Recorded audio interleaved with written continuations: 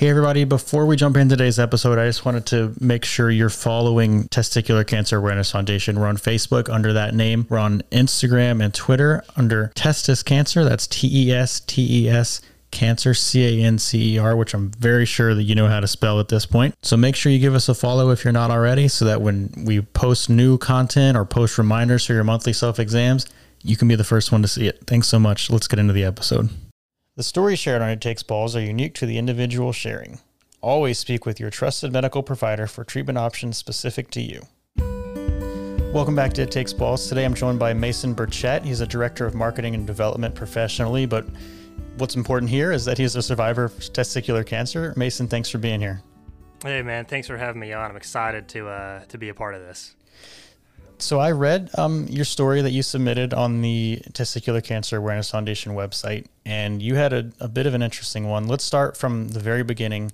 I noticed that you said that you caught it on a self-exam. Were you practicing self-exams regularly, or was that something that you were taught before?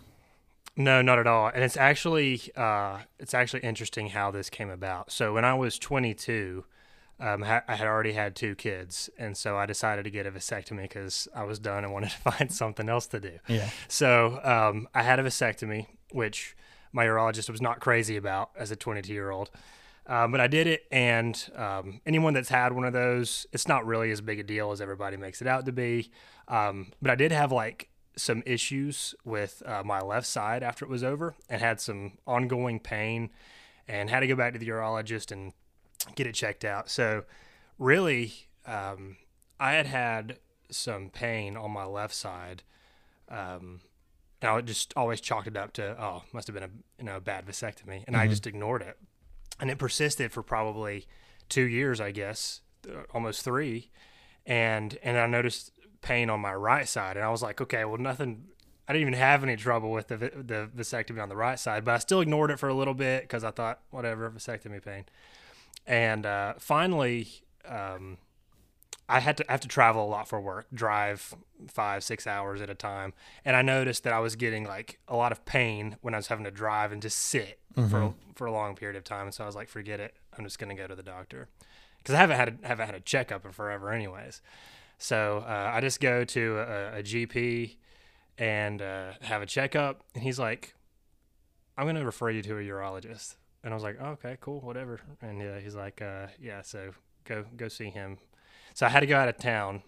And so I went out of town for 4 days, came back, went and had an ultrasound done, right? Mm-hmm. And had an ultrasound done, and it came back, and my doctor called me the same day, and he's like, hey, I got your ultrasound results, and I got you in with the urologist tomorrow morning. And I was like, oh, good. So something probably isn't good. So I went to the imaging place that did my ultrasound and got a copy of it, got a paper copy of it. I'm no doctor, but I wanted to see what it said. And it had measurements of everything, and such is enlarged and blah, blah, blah. And then it said malignancy by exclusion. And so naturally I was like, all right, time to WebMD this bad boy. So I spent the next several hours Googling it. And my GP literally texted me. He said, hey, don't Google any of this. Just wait to talk to your urologist. I was like, yeah, it's too late. It's too late. And so that's literally how I first decided to go to the doctor. And honestly, I probably wouldn't have ignored it as long if I had never had the vasectomy. So when you were doing your WebMD that you weren't supposed to do, I mean, what were the things that you were seeing? Yeah, I mean, the symptoms are pretty clear, right? My left nut or my right nut was harder than my left one. It definitely felt unusual, which is why self-exams are so important. If you're familiar with the way that it usually feels, it's super obvious when something else is going on. Mm-hmm.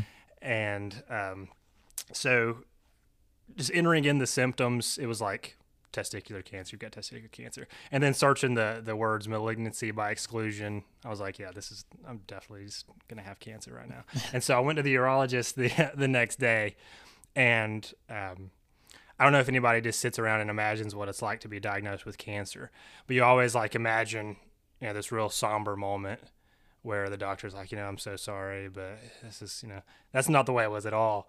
So he comes in, he goes, yeah, I usually don't like to read the ultrasound reports until I do an exam myself. And I was like, okay, sounds good. And so he did an exam and he goes, yeah, that's definitely cancer. And I said, okay. He goes, we're going to need to get that out of there. And I didn't know enough about it. I'm like, the tumor, or it's like, no, we got to take the whole testicle out. And I was like, oh, okay. And so, I asked the questions about biopsy. Can we do biopsy? No, you can't go poking around on it or it'll spread and all that jazz. And I'm like, okay, so what kind of timeline are we looking at? This was on a Tuesday or a Wednesday. And he goes, what are you doing Friday? And like this is just no big deal to this guy. And I was like, I guess I'm having an orchiectomy. So that's how that went down. So, I mean, that happened pretty quick and mine was similar. How did you, how was it when you were processing that information? Man, it was mixed. So, because obviously cancer is such an ominous word. And he explained to me that if you're going to pick a cancer, if you find testicular cancer early, it's not a good one to have, but it's like one to pick if you're going to pick a cancer. And so that was somewhat reassuring, but he also explained, and I actually have two friends that had testicular cancer, and one of them caught it later and was very bad off. And so I had that image in my mind. Mm-hmm. And it spread, and he had a real tough time with it for years, and thankfully wound up beating it. But I didn't know, because you're in that moment of limbo where you don't know what stage it is, because they don't tell you any of that until after the orchiectomy, right. And you go and get the scans and everything. And so I was in that period of limbo for like a week and a half where you don't know, like, is it in my lungs? Is it spread? Where else is it? And that's like a really sombering couple of weeks there while you're waiting around for news. Yeah, and especially because you have two kids, as you mentioned. So, how is that when you hear the C word and you have kids? Yeah, because at the time, my kids were 4 years old and 2 years old. And so, like, you can't tell them, hey, Daddy's got cancer, because they don't know what's going on, right? They just knew Daddy was sick. And so we just tried to break that news as gingerly as possible. Daddy's sick. Don't go jumping on his stomach or anything crazy. Yeah, I can't even imagine having to do it with kids. And you are 26 now, correct? 27. I just turned 27. Just turned 27, and you were 25 during correct treatment. So was this all during COVID? Yeah, man, and that's even what made it worse. So, yeah, we were right in the big part of COVID. So everything's shut down. Hospitals are on full lockdown, And so when I started chemo, they wouldn't let anybody come back there with me, right? And so it was 8 hours a day, 5 days straight, and it was by yourself, which was fine. But, man, it's made it a lot more isolating for sure. And then I wound up having a stint in the hospital, which I'm sure we'll talk about. And nobody could come in there with me either, so I was in the hospital by myself for a week. So that part of it made it a little more rough. It would have been cool to have somebody there. Yeah, that adds a whole new element to it that, a lot of people are facing now and have faced recently. And then you also said you live a little bit further away from your family, so that's got to be tough as well. Yeah, so when the week I was officially diagnosed and had surgery the same week, both of my parents had COVID. And so they were tore up because they couldn't come down for the surgery, mm-hmm. and they couldn't come see me and all that. And so they were super upset about that. But my in-laws, my wife's aunt, and my brother stepped up to the plate, and they both came down. An unlikely duo, my wife's aunt and my brother, managed to come down and help take care of me. So I had the orchiectomy and went back home and was laying on the couch, passed out. And when I woke up, there was a brand new recliner in my living room. And wow. Yeah, which was great. I guess I bought it and didn't know it, but they had gone and picked up a recliner for me, so I lived in that recliner for like the next 6 weeks. But that's awesome. Yeah. With the orchiectomy and recovery, did you have any issues with that? Yeah. So the surgery went great. the only really weird thing about the surgeries, I woke up and my arm was like 3 times the size that it normally was because What? they had missed a vein with the Oh IV God. and it had leaked out like under my skin, so my arm was huge. Jeez. But yeah, anyways, that was fine. That was taken care of. But yeah, the surgery went great, but I have definitely had um, some chronic pain since then. It's not unbearable, but it's like noticeable because I still have to drive a lot. I'm still in that upright position every day when I work. I work at a desk, and so it certainly is agitating at times. Just feeling some discomfort from the surgery still to this day. And then you were treated with chemo. Were you treated with BEP or EP or something different? Yeah, it was. Trying to remember. Yeah, I think it was BP, right? So bleomycin, etoposide, and whatever the other one that sounds like weed killer is. Cisplatin. Yeah, cisplatin. Yeah.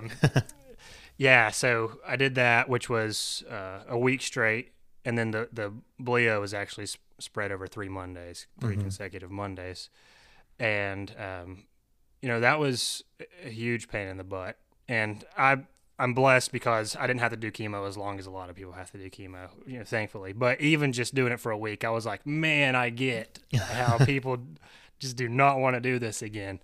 Because I got sick, lost my hair, the whole bit.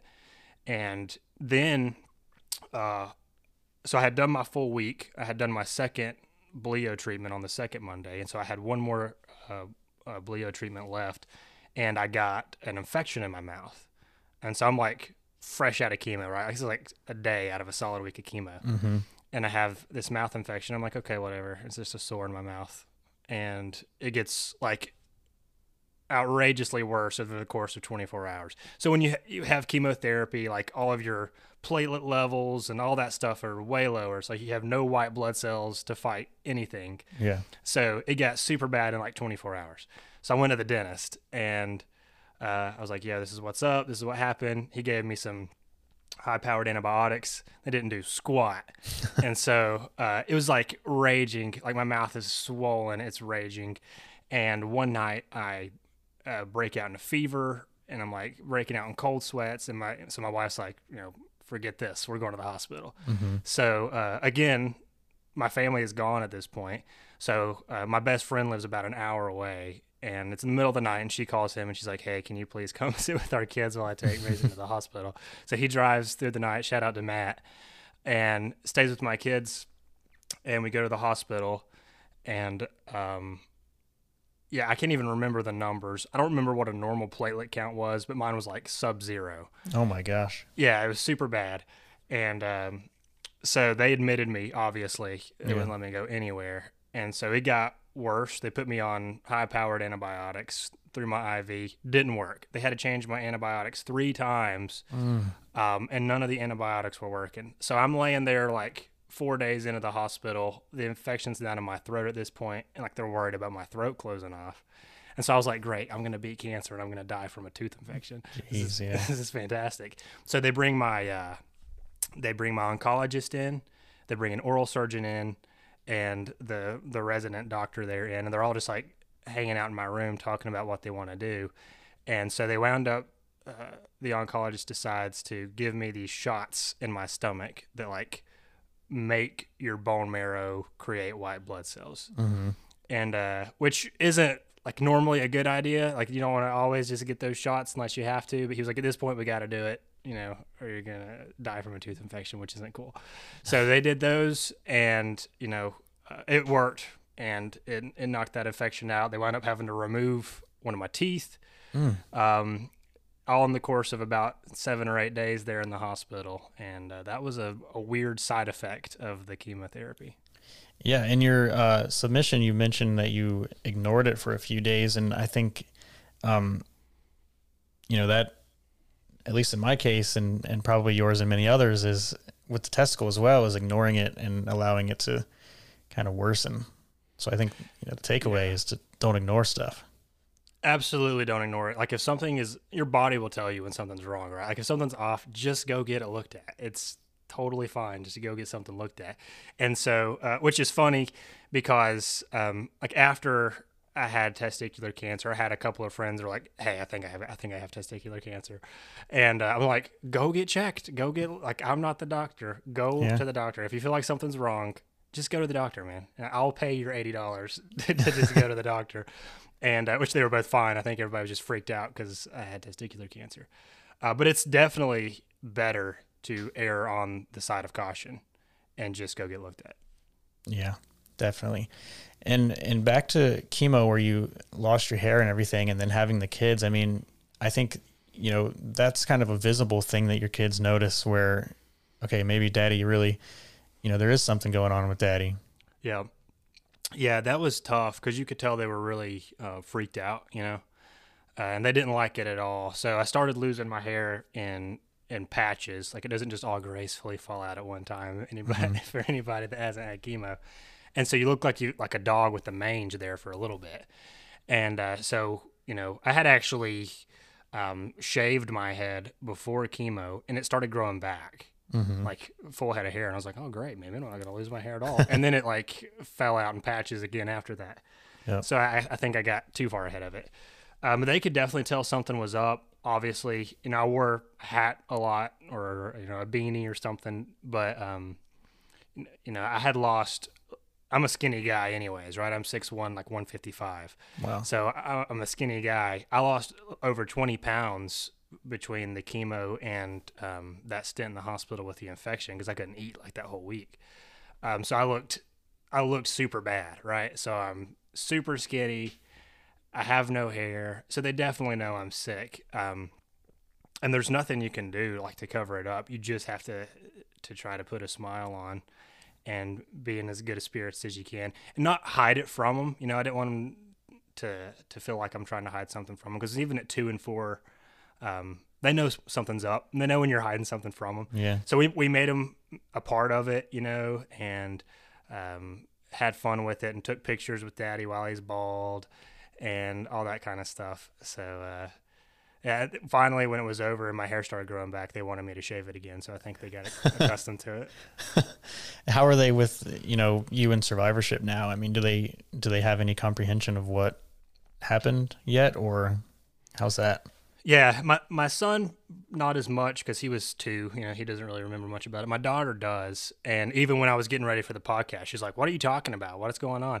And I was like, yeah, you remember when daddy was sick? And she's like, yeah, and I had to have surgery. She's like, yeah. I was like, well, you know, other people have that too. And we're just going to talk about it so they feel better about it. And she's like, why did you have to have surgery in the first place? And I'm like, oh my God, okay, here we go into this whole discussion. So I'm like, yeah, you know, here's why. And try to break that down in an elementary level, but she's super curious, and that's fine. You also mentioned that you said earlier that you had 2 friends that had it, and then somebody introduced you to Dr. Einhorn. That's right.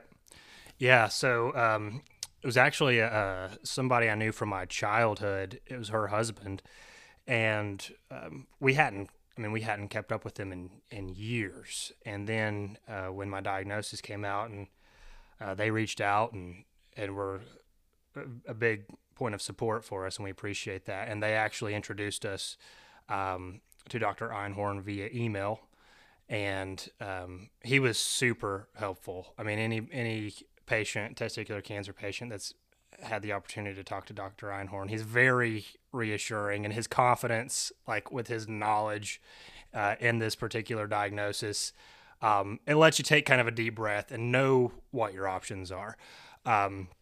So, and it's not that my urologist was bad, but you know, Dr. Einhorn is like the guy, you know? Yeah. Like when I told my oncologist that I had talked to Dr. Einhorn, he's like, oh, like that's the guy. Like that's the guy. And I'm like, yeah, it's the guy. And so, you know, we got on a phone call with him, and the first thing he said, he goes, first of all, you're not going to die. And I was like, okay, thanks. Because I had sent him my scans and, you know, all that stuff. Yeah. And I was like, okay, that's great. Everybody take a deep breath. And he walked through what treatments look like. You know, you can observe it. You can, because I was stage 1, and you can do chemo or you can do the RP-LND. And he was like, there's no wrong choice. Any choice you pick is the right choice. And I was like, can you just pick for me? You know, can you just decide what I need to do? And you know, he kind of talked about what percentages look like of it reoccurring if you don't do the chemo versus if you do the chemo. And so, after talking about it with my family, we decided to go ahead and do the chemo. So how did you come to that decision? If he mentioned RPL&D and chemo as options, I mean, what was your thought process picking what you did? Yeah, and on the other side of it, my thought process may be different because I've read a lot about people who decided to do the RPL&D instead. And naturally, once you look at what the RPL&D entails, you're like, oh, I don't want to do that. Not interested in having my bowels taken out of my body. So that was pretty intimidating. And, being stage 1, he was like, there's a 75% chance you're cancer free right now, Mm-hmm. But he said, if you're not, instead of 1 round of chemo, you may be looking at 5 if it does come back. And maybe still having to do some surgery. Who knows? It just depends. And, just looking at those percentages, there's 25% chance that it's still in my body. If I do a round of chemo, it goes down to like a 1% chance, and I feel a lot better about those odds. Mm-hmm. So that's really what was the deciding factor for me. Yeah. And for those who don't know, Dr. Einhorn kind of is the guy who created the treatment for testicular cancer. And I saw a stat recently that it's estimated that he saved over 300,000 lives. So yeah, it's absolutely bizarre. And I mean, everybody knows who Lance Armstrong is, right? Dr. Einhorn worked with Lance Armstrong during his treatments too. Yeah. I mean, it's a small world. It's kind of nuts. Yeah, it is nuts. I see what you did there. Yeah, but he was so gracious, man, and like so kind. And this guy has to get a gajillion emails and calls a day, right? Mm-hmm. I mean, I would think. But he was so cool, and I really appreciate him taking the time to talk to me. So in survivorship, how has that been for you? Have you kind of put it in the past? Are you still working to kind of raise awareness? Where are you with that? Absolutely. I'm still raising awareness because I didn't know anything about it. I had never heard, I'd heard of it, but like I never thought I'll get testicular cancer. I didn't know the age ranges. I didn't know it was so prevalent in young men. I didn't know any of that.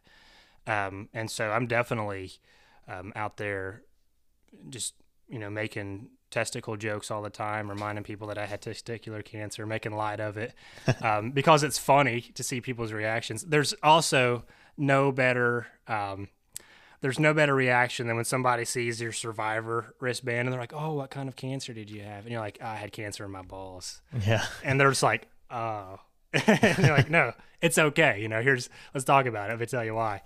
Yeah. And so it's kind of funny to talk about, but it actually does get it in the front of people's minds, and it has people thinking about it, which is the most important thing. If people are talking about it, then maybe they'll check themselves, and God forbid if they have it, they'll find it early. Yeah, and I mean that's one thing. No shame in talking about it. There's also people that I know, and I'm sure you know, and have met in treatment and survivorship who don't want to talk about it, mm-hmm. and that's fine. But it's good for people like you to talk about it when you're open about it. It allows them to say, okay, maybe my swollen nut, I can go get that looked at and not feel ashamed about it. I don't have to talk about it, but right. Yeah, absolutely. And I get it. I mean, it's like embarrassing, right? Nobody wants to just go drop their pants for the doctor. I mean, nobody wants to do that. But the thing you got to keep in mind is first of all, these guys, urologists fondle balls all day, every day, and yours is just another set. They don't care. They don't care about yours any more than anybody else's. So you can get over that. If you can keep it in your mind that it's just another set to them, don't be embarrassed. Just go get checked. It's fine. It's no big deal. Exactly. Has this cancer changed you in any way? Oh yeah. Yeah. I think especially that 2-week period where you don't know if it's spread or not, and you're going through every scenario in your mind. I'm super prepared anyways, right? I was 22-year-old. I already had life insurance. I had a cancer policy. I had all this stuff lined up, thankfully. But I'm going through my life insurance documents, making sure everything's in order, checking my will, which was probably a little overboard. But honestly, staring down the the possibilities of, I don't know if it's spread. I don't know what stage it is. I don't know how bad this is going to be. I didn't even know much about testicular cancer at that point. When you have to confront the possibility of being ill, being very sick, it certainly makes you look at things differently, and almost immediately your priorities change. Like, wow, how much time have I been spending with my family? How much time could I have spent here instead of doing this? And that has changed my outlook for the better. And hopefully I will never get over that. But I think through my diagnosis and through the treatments, I've been given the opportunity to work a lot on gratitude and just being grateful for the mundane things in life. Yeah. There's some days I'm having a bad day and I'm like, you know what? It's been worse. It could be worse, and that was a gift. So I appreciate that part of it. Yeah, that's a great answer. I think it's probably a common theme as well. What about any kind of lasting side effects of chemo? And I know you said when you're driving, you sometimes feel a little bit of pain still. Yeah. The chemo is a funny one. I had with that cisplatin, it messes with your hearing. So I had super bad tinnitus for weeks. And I remember going to the doctor and I was like, hey, is this going to stop? And they're like, we hope so. And the tinnitus finally subsided, but I've definitely got a loss of hearing since then, which works to my advantage because now, if my wife tells me to do something and I don't do it, then I'm just like, I didn't hear you. Cancer. You had cancer. And so it's always win. I always win those arguments. No, but the loss of hearing was definitely a thing. And then, you still get there's still randomly, you just get, some numbness in your fingertips or something like that. That's a little odd from the chemo, and it just hit or miss every now and then. What about your hair growth? I noticed with mine after chemo, kind of my facial hair fluctuated the way it grew back, and my hair seems a little bit thinner on the sides. Do you have anything like that? Yeah. So I was never good at growing a beard anyways, but I was better at it before chemo. It's it's given up altogether now. Yeah. But my hair grew back a little bit and then fell out again 3 times. Did you experience that? I don't know if that happened. Yeah, it would come back and then I would get in the shower and I would scrub it right back off. And Weird. It was so annoying. I was like, it's never going to stay. And it finally grew back, and I have super straight hair and it's straight now. But when it grew back, dude, it was so curly. It was tight, Shirley Temple curls, and which I was on board with it. I was like, this is great. I love curly hair. After 3 or 4 haircuts, though, it cut all the curls out, so that was short-lived. Yeah. I was just glad it didn't come back, green or red or something. But hey, if it came back green, man, that would have been pretty crazy.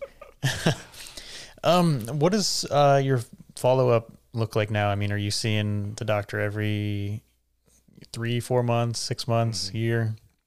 Yeah, so last month, I've been doing it every 3 months, been going every 3 months, and last month was my 1-year visit, so I had the chest x-ray and the CT scan, and everything looked good, so 1 year removed. Awesome. And so stoked about that.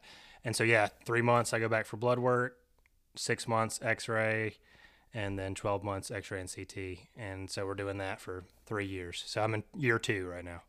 Awesome. Yeah. Do you have any advice for anybody who is maybe just now starting down this road?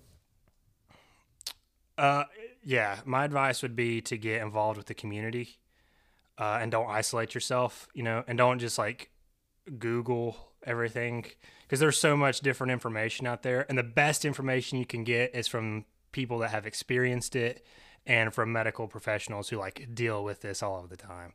So, really the community that the Awareness Foundation has built is the best place to start. And I'm so glad that my doctor, my GP was aware of the foundation. They're the ones that actually gave me the information about it. So that's how I got introduced to it. And I'm super glad they did, because this is a place where obviously there's no shaming and you can openly talk about symptoms and what you're going through. And most people have already walked that road, and they'll walk it with you.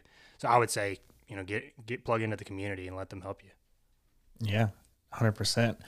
Do you want to shout out any doctors or hospitals or anywhere? Because you're in a town that I can't even pronounce. Ooltewah? Close, yeah. It's if you're out of town, it's Ooltewah. If you live here, the L silent is just Ooltewah. Ooltewah, Tennessee. Yeah. So, I mean, anybody who is listening who may be in that area, is there anywhere that they should check out? Yeah. So, the Erlanger health system here is second to none, and all of the nurses and the doctors at Erlanger were super good to me when I was in the hospital. And Tennessee Oncology here also has great nurses. I'll give a special shout out to my GP. His name is Brian Fretwell, and he was so cool, man. Even when it was out of his hands and I was working with the urologist and the oncologist, he was texting me, you know, like the day I was going into surgery, I had a text from him and he was like, "Hey, I'm praying for you this morning. You got this." And he was such a supportive guy, and I really appreciate him. So if you're in the East Tennessee area, go check out Brian Fretwell. That's awesome. Hey, well, any last thoughts? No, I don't think so, man. I appreciate you having me on the podcast, and I appreciate what the foundation's doing to build awareness. This is super important. What you're doing with the podcast is awesome, man, and keep it up. I wish you guys the best of luck. For more information, visit testiscancer.org. You can also follow us on social media at Testis Cancer. We're on Facebook at Testicular Cancer Awareness Foundation.